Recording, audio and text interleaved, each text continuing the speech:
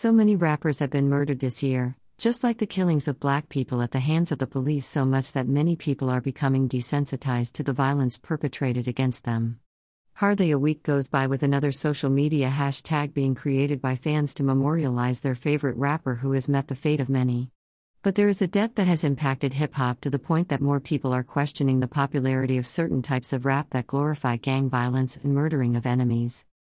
Chicago rapper Davon Bennett has died at the young age of 26 years old.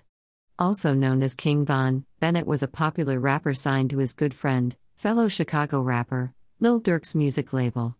Bennett was recently murdered at a club in Atlanta over some rap beef.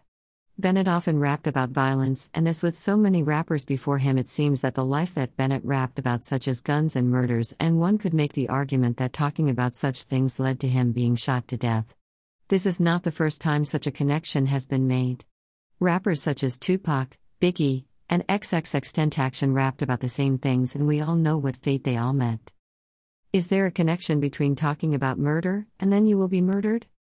The law of attraction states that whatever you focus on, you draw to you. So if you speak about death repeatedly according to the law, you are attracting death.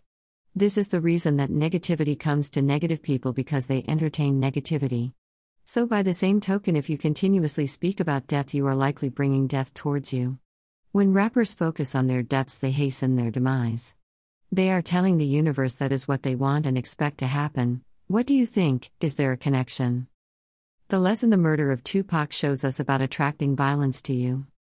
One rapper who I mentioned before who famously courted a date with the Grim Reaper was the legendary and extremely talented rapper Tupac Shakur. This is a rapper who, despite being born on the East Coast and being raised primarily in Oakland, California, embraced the gang culture of Compton, CA. He repeatedly shouted out the Mob Piru gang and its gang members despite not being from the set or even Compton. The youngsters of today should look at this fact when they examine the lives of rappers like Tekashi 69, who was associated with gang members but did not grow up with a gang culture, which is an important point that I will come back to in a moment. Tupac's music constantly talked about him dying at the hands of his numerous enemies, real or imagined.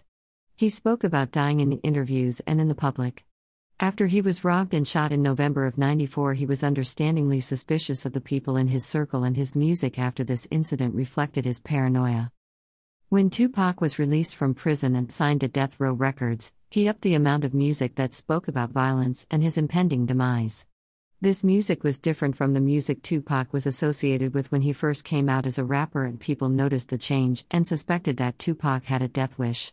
There were not many that were surprised when he met the same fate that he often wrote about. He was supposedly murdered by an enemy. I would like to go back to the point I was trying to make before. Tupac was not familiar with gang culture because he was not in a gang, just like another famous rapper, Tekashi 69, who has been called a wannabe gangster by many. I don't think Tupac wanted to be a gangster, but did not understand the gang culture of Compton. He shouldn't have been representing a set he did not belong to. He called the streets towards him, and the streets answered the call. Don't worry 69, your call will be answered eventually if you keep calling, but that's a discussion for another post, so let's move on. King Von and Chicago drill music. The popularity of drill music in Chicago has been attributed by many to the ongoing violence that is reflected in Chicago. King Von's music was full of tales of murder and gunplay. Unlike Tupac, he was very close to gang culture and supposedly was a member of a gang. Did King Von draw death towards him? Should these other Chicago drill rappers who happen to be being murdered at an alarming rate be concerned that their music just may be calling on death? Feel free to leave a comment. Rest in peace, King Von, you will be missed. Here is a video about the murder. Posted on YouTube by No Jumper. What are your thoughts? Follow this blog at whenthesewomen.speaks.com. Facebook at whenthesewomen.speaks. Instagram at whenthesewomen.speaks. Twitter at woman_speaking. Tumblr at whenthesewomen.speaks.com. References: King Von, Wikipedia.